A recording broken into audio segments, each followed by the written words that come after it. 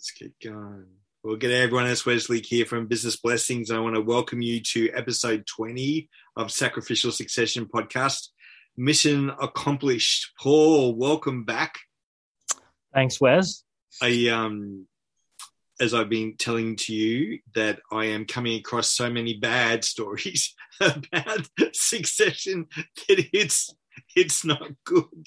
And it's just not good at all. And no doubt there's a reason why people would be listening to this, is that they've either experienced a bad succession, in the middle of a bad succession, or maybe they're dealing with a fallout of a bad succession, and maybe they've done it in the past and they want to make sure that the next one that they're involved in actually works well.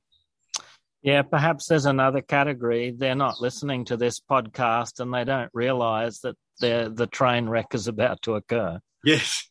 and that, let's be honest, that seems to change very quickly, doesn't it? Like this is like you see where plane crashes, most of them either happen during takeoff or during landing, and things just change very quickly. And I'm seeing that happen in leadership, things seem to just change very quickly. They do. And if you don't have the foundations in place, and we'll be touching on a few of those today, but if those foundations aren't in place, I think I was just talking to you earlier about seatbelts. If you don't have the seatbelts on, your injuries are going to be dramatically different to if you did have seatbelts on. So it's very pertinent. Paul, just a funny thing in that, I was talking to a Christian leader the other day who's been around. He's in his mid-70s and has been involved in most major leadership kind of Christian events since the 50s. And he said to me, he remembers when they brought in seatbelt laws and Christians protested against them because it was against our freedom. And sometimes, it reminded me that sometimes we want our freedom, but actually that freedom is better when there's constraints, for want of a better word, or things put in place to guide us and lead us and direct us. And that's really what you're doing here with Sacrificial Succession. You're putting a framework in place for which people can operate in that will lead to success. Yeah, basically it's sort of a paradigm that you have to be able to change the way that you've done things before. Like you mentioned, with seatbelts, it's a change of culture. But actually it protects you from much more damage than if you didn't have them. And this is the way I look at these principles, and really how we've outworked them around the world is that perhaps, we haven't always seen the degree of success that we've liked, but I tell you what, we've seen a lot less collateral damage because when we've been intentional about this than in places where we haven't. Yeah, so good. Well, the scripture you got for today is Judges 17:6, which says, "In those days Israel had no king, and everyone did as they saw fit." I feel like those days are still here with us, Paul. Yeah, it's a little bit like Groundhog Day, that movie where, it's the same thing, same day comes up again and again. But it's often because there's a misapprehension or a misconception about the reality of the situation. And I remember, most of us are old enough to remember this, but there's that iconic picture and speech on the aircraft carrier, the USS Abraham Lincoln, back in 2003, where there was a banner behind George W. Bush which said "Mission Accomplished." Even though what he actually said in the speech, very few people probably listened to the speech, they just remember the image. He said, "Our mission in Iraq continues."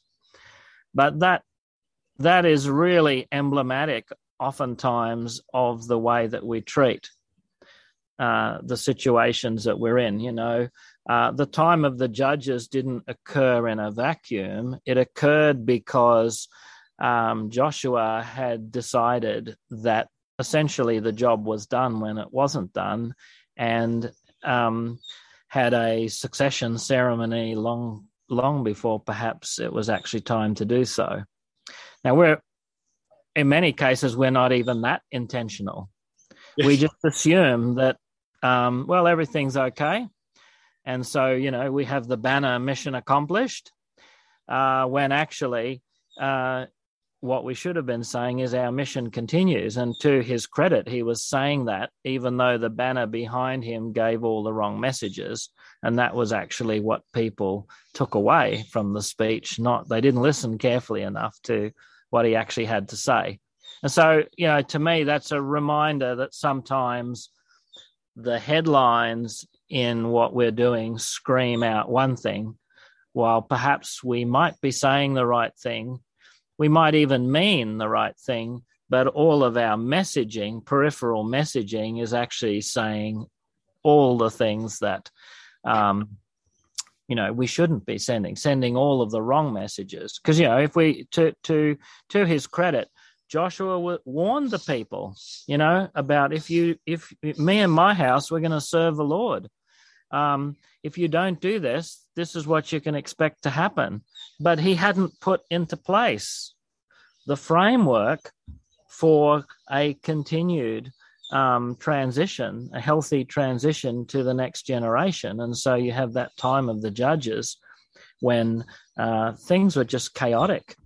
And there's plenty of transitions and successions that fit the time of the judges perfectly. And the people, as the verse says, the people do all sorts of things during those times of transition, and stuff needs to be mopped up and put back in place and sorted out, and which can actually make the transition even worse.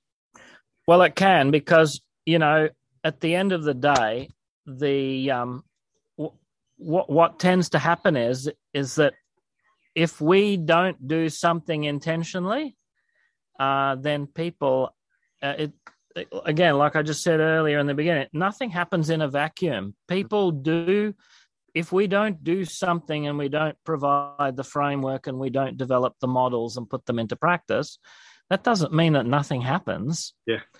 People still do whatever's needed to get things done.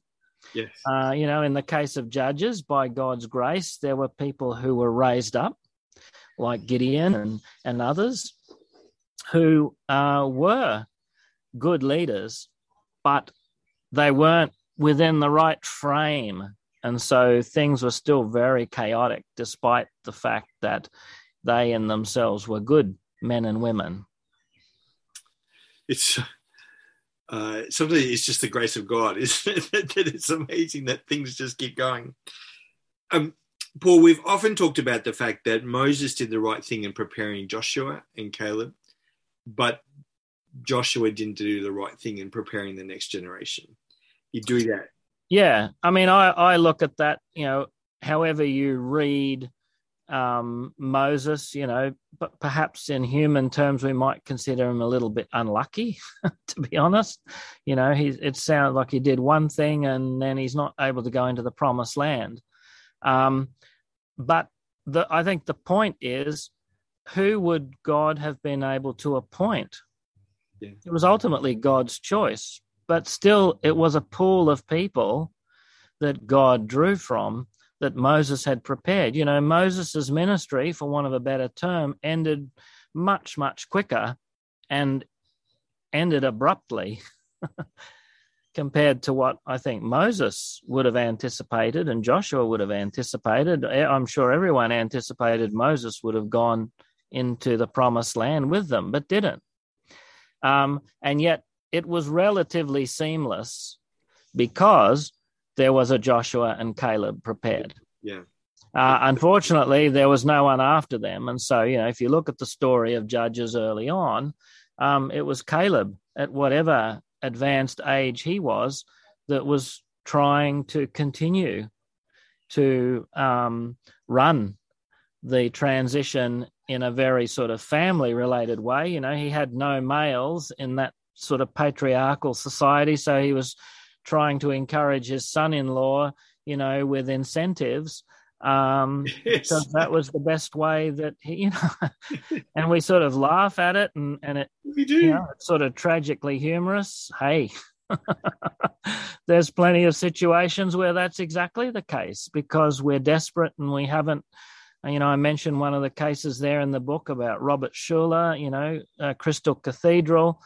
No one there to take over from him. So it's his grandson that finally takes over. Doesn't do a bad job, but the whole transition is in crisis, and the whole business or organization falls over. And there's so many examples of that because there's been no preparations made to vet people, to work with them, to prepare them.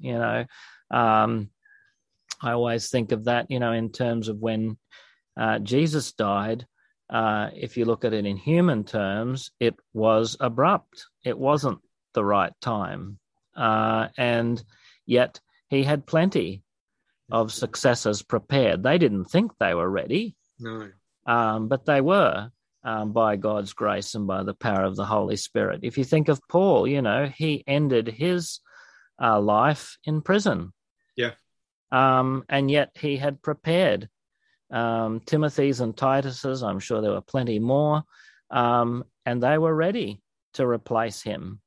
And so, he could be in prison confident that, in a sense, his ministry had ended in terms of being able to directly influence people. He could still write to them, but he was confident that the ministry would continue. And so we have a lot to learn from these people in the Bible and elsewhere of what a good transition is and what a bad one looks like as well. Yes. So, Paul, you talk about that there's actually 4 roles in sacrificial succession. For the mission to be accomplished, which is the heading today, there's at least, you've got the predecessors, the successors, the disciples, and then even those, the sustainers, that are coming afterwards. Yeah. Well, if you look at, say, what Paul says to Timothy in 2 Timothy 2:2, he really talks about, you could look at it as perhaps 4 generations. If not 4 generations, there's at least 4 different roles, or functions. And that is, if you consider Paul, you consider then Timothy, then those who were qualified, and then the others that they were passing that on to. And so, when you look at a sacrificial succession, you need to be considering the people who are currently serving through leadership roles. The Bible uses the term diakonos, or we use the term deacons. But this is more of a role, necessarily, as opposed to a position, which perhaps it's become, often in churches today. Yeah. We need disciples. We need those that are serving without expectation. We need to be watching them. The Bible uses the term doulos. And of course, we need to have those people who are currently in leadership who are preparing to sacrificially hand over. And the Bible uses the term latron, which is talking about the ransoming of a slave, or perhaps in more modern times, we have modern day slavery too, but paying the ransom price for, say, someone who's been kidnapped, perhaps as another analogy. And then, of course, the role of the sustainer. The best depiction of that, of course, is the Holy Spirit, who said, I'll return to the Father. Jesus said, I'll return to the Father and send my Holy Spirit. Then you'll be able to do greater things than me. Parakletos, being the advocate, the one who sustains, reminds, teaches. These are very key roles in a sacrificial succession. And, in particular, the sort of projects that we've run, which I talk about in the book, which are, in really difficult places where we're talking about people who've been through trauma, crisis, it's economic and social dysfunction. And so, it's very much a place and situation where you really have to trust that what the Lord says about these things are true. As my colleague Junior, who we interviewed, and I've spent lots of times with, he says you just have to apply these principles, believing that because they're biblical principles, they'll work.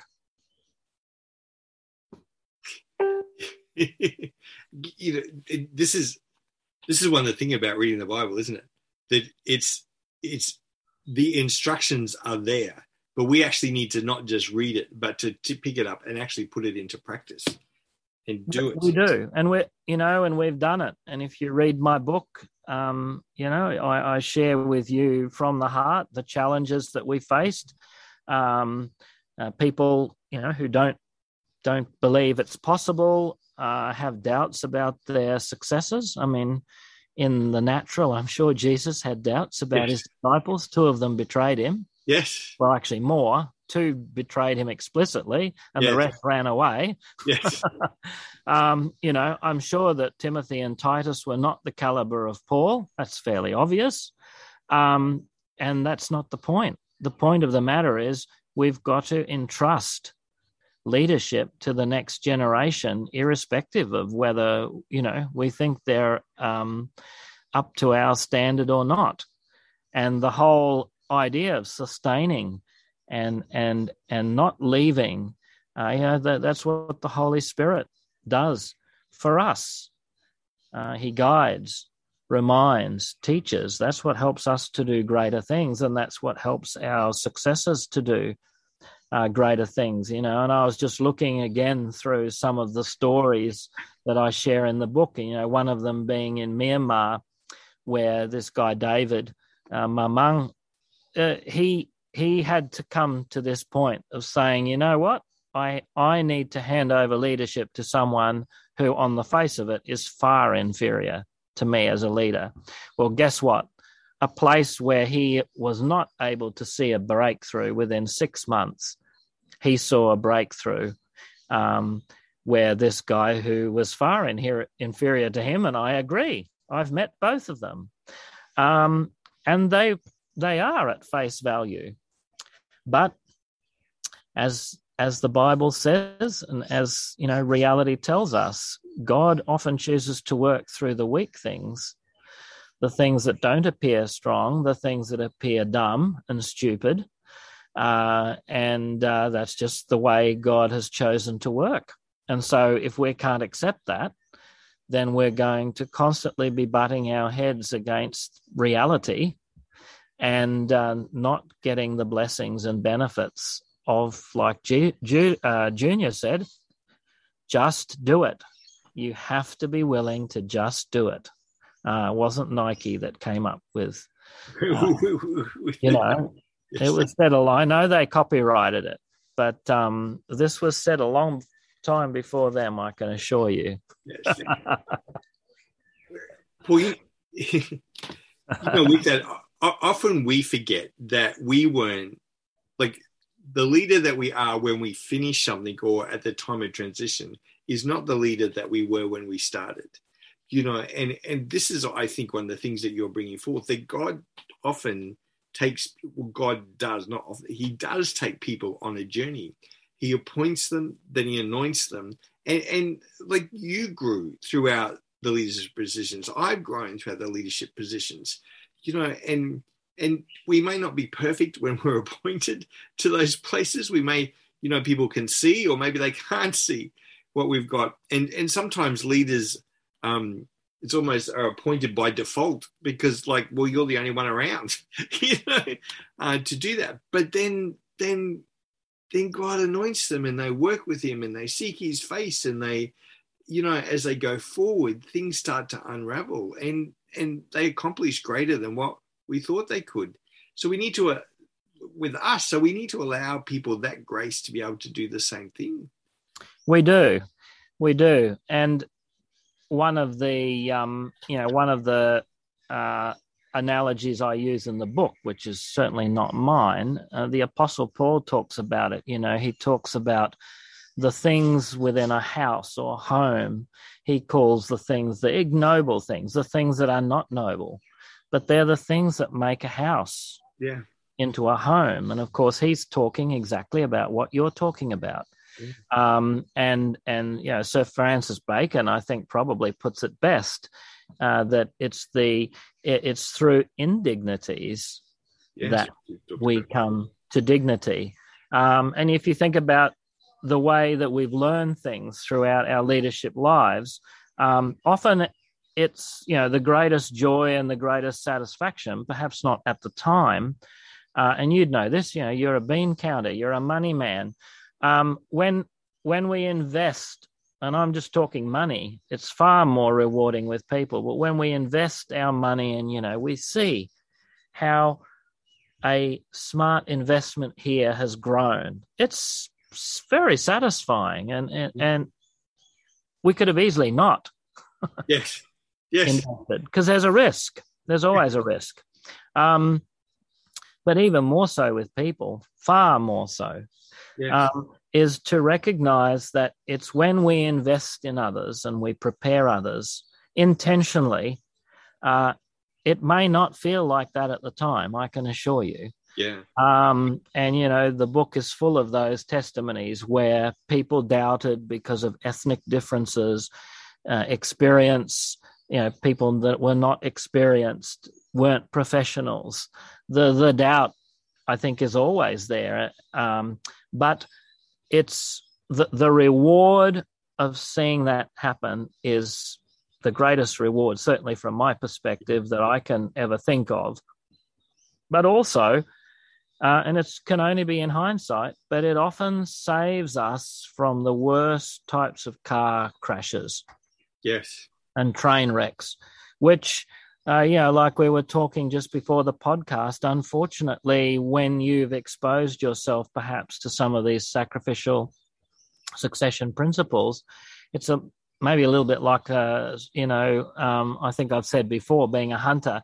When you put your night vision goggles on or something, stuff that's been invisible in the past suddenly comes to life, and not all of it's pretty, I can assure you. It's quite depressing and quite saddening at times, because you think, if only something had been done 3 or 5 years ago, there's a pretty good chance we wouldn't be going through this tragic circumstance now, where everything is turned upside down and it's chaotic. Sometimes it's necessary, but oftentimes it's that the sort of chaos that comes is not really the chaos that was needed. It was a terribly chaotic time after the death of Jesus, but that was necessary. And Jesus had prepared people for that necessity. And so often it's unnecessary, because no one's prepared anyone or anything for the crisis at hand. It's a funny story. I planted a macadamia nut tree. I got a gift 7 years ago. I planted it. It's now quite tall, but it's not, and we've just gone through flowering season here, but I've got not one nut being produced on the tree because it needs a mate. So I found out. And so I went to the nursery the other day and said, I need a mature macadamia nut tree. And she said, sorry, you've got to plant it. And she said, and I do it quickly. So it's up and going. And I've just had this image in my mind that, we've got to start. You've got to start and do this, because you do. And that is a really good analogy. I was actually doing the same thing, because I'm looking at putting a hedge on my boundary, because the neighbors have chopped everything out. And exactly that, I was researching a number of hedge trees that can bear fruit. And one of the particular ones I was looking at, I can't remember, there's some sort of guava or something that make a good hedge. And that was the key point that the people noted, is that they cross-pollinate. And so if you don't have more than one, best not plant them, because you must have a number of them together for them to cross-pollinate. And it's a really important analogy for what we're talking about. If we don't have those 3 stages in place and the 3 generations of people, it doesn't mean, yes, as you say, you can start at any time. Yeah.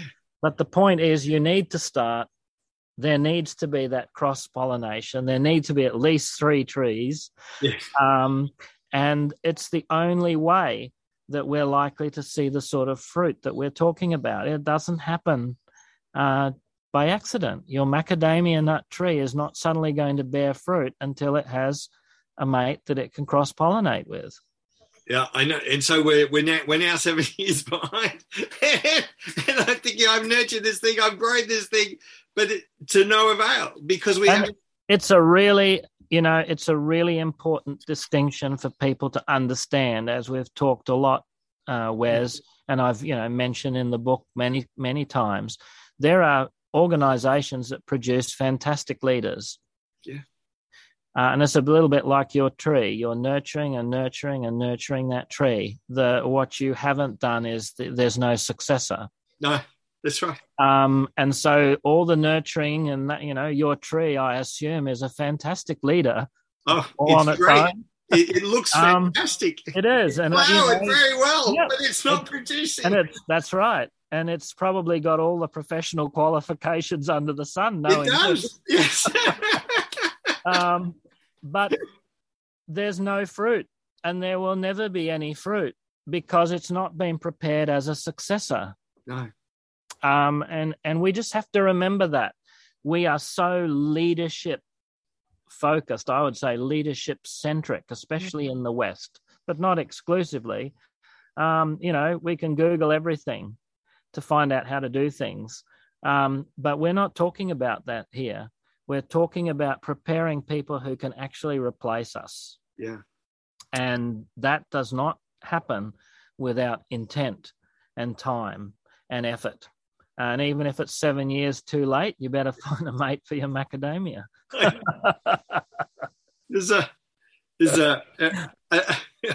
know. It's very bad, and we've got to do it very quickly.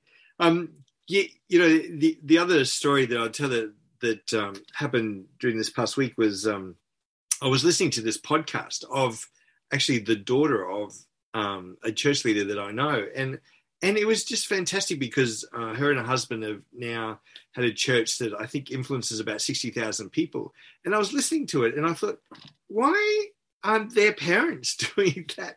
And then I was speaking to someone who knows both the daughter and the parents very well and said, where's this? Because the two of them had to be there was no succession in place, that the parents are holding so tightly and control to their organization, their church, but it's not, so it's limited to its growth. It doesn't grow any more than 100, 120 people because that's what they can control. But yet their daughter has taken these principles and with her husband have grown something to 60,000. And I thought, that's just it actually breaks my heart because yes. Yep. Yes. Oh my, I don't know what to say anymore.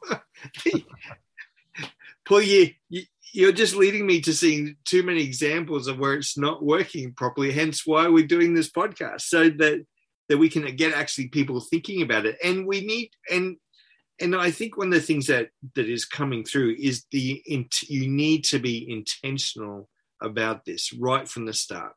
Be intentional about developing those generations.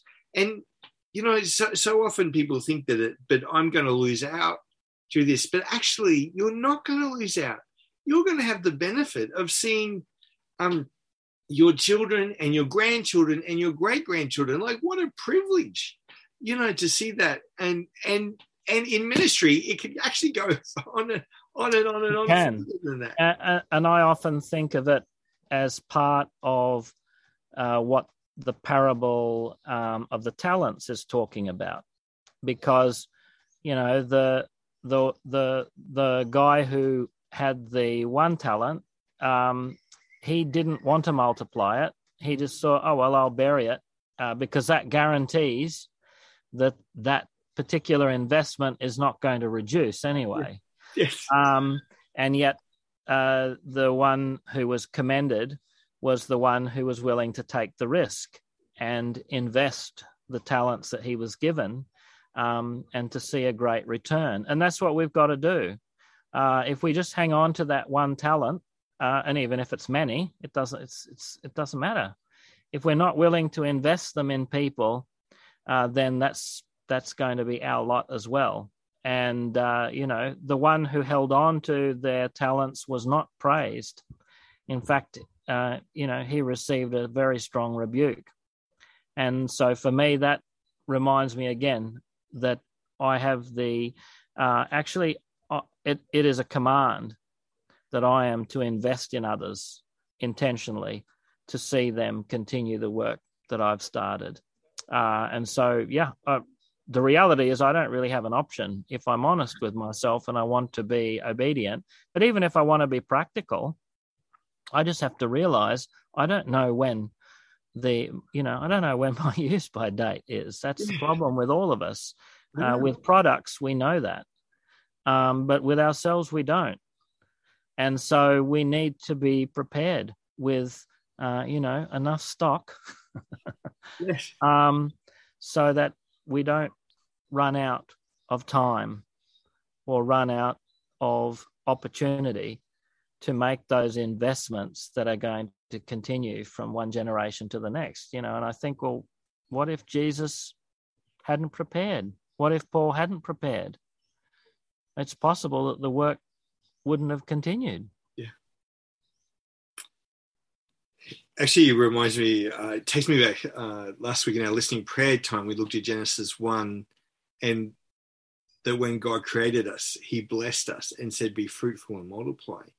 Whereas the parable of the talent, they didn't multiply. They hold on to it so tight that there was no way for that to multiply. And look what happened with those who took the 5 talents and the 10 talents. It multiplied, but not only that, they were given more, which is really what you're talking about here. Yeah. Is the potential for so much more is just, it's palpable. Like you can feel it. Yeah. If you actually go in and do this. Yeah. And that's one of those, I think that's where the promise there is, I think it's in Isaiah there where it says he shall see his seed. It's speaking of Christ. Well, obviously Christ didn't have physical, as in biological children. Yes. But it was a promise that the people that he invested in, he would see them as his spiritual children. Yes. And in his sense, it's eternally.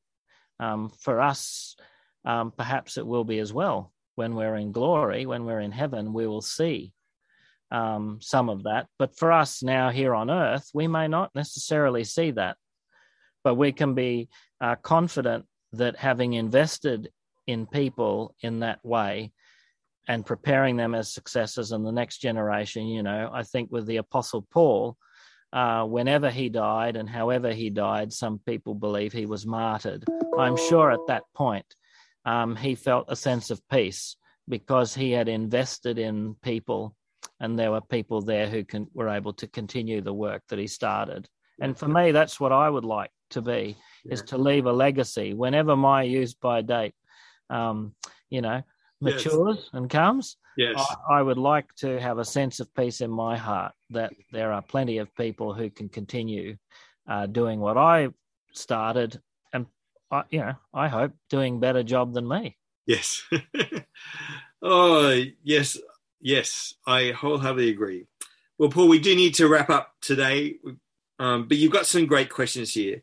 How is your successional mission being accomplished? And what steps are you taking to serve, sacrifice for, and sustain successes? That's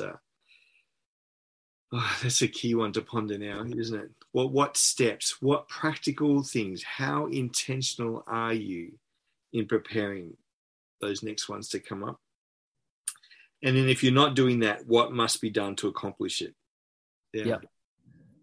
It's good. And then you finish with a prayer. Lord, help me to continue my mission of sacrificial succession till it is finished. Resolve to continue your mission of sacrificial succession till it is finished. And this is one of the things, is that this is going to be something from now until the day we die.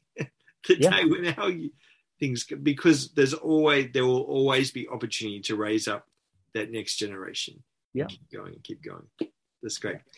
Well, thank you so much, Paul. I want to encourage you guys, if you have not yet downloaded Paul's book, go to sacrificialsuccession.com and you'll be able to do that there.